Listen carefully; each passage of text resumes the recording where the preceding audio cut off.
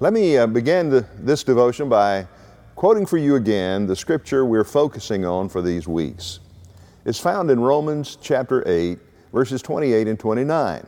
And we know that all things work together for good to them that love God, to them who are the called according to His purpose. For whom He did foreknow, He also did predestinate to be conformed to the image of His Son. Now there's an important phrase in that verse 28. We know that all things work together for good to them that love God and to them who are surrendered to the purposes of God. In other words, for us to be a successful Christian, which is to be conformed to His image, as verse 29 says, there are two prerequisites. Number one, we must love God. And number two, we must be surrendered to the purposes of God. Now, when Paul says to all that love God, that's another way of saying to all that know and love the Lord Jesus Christ.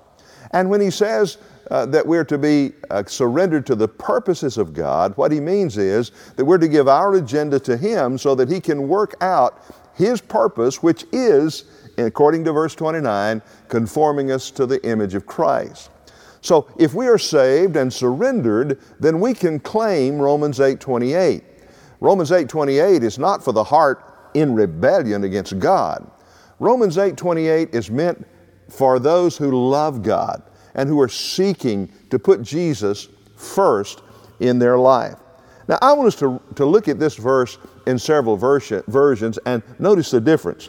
King James says, all things work together for good to them that love God. Now notice that God is at the end of the King James Version. Now that's not a wrong translation, but some of the other translations I think get the emphasis a little bit better. Listen to what the New American Standard says. God causes all things to work together for good. Did you notice the difference? King James has God at the end of the sentence, and the New American Standard has God at the first of the sentence. Listen to the NIV. The NIV says, in all things God works for the good of those who love Him. Now, I do believe that the NIV and the New American Standard have caught the sense here. We need to understand that God is at work, that God is the focus of these verses. Listen to what Dr. Ray Pritchard writes.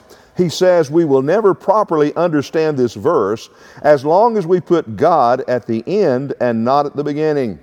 In reality, God is there at the beginning. He is there at the end, and He is there at every point in between. The point is, we must see the active involvement of God. What happens to us and to me is not the mechanical turning of some impersonal will. It is not fate or karma or luck. God is actively at work in your life. Now that's a great statement. To know that if I'm saved and I'm surrendered, that God is at work in my life. Now there are four things that Paul states in these two verses about the purpose of God for us. Number one, he says that it is good. So for a moment, let's just look at that word.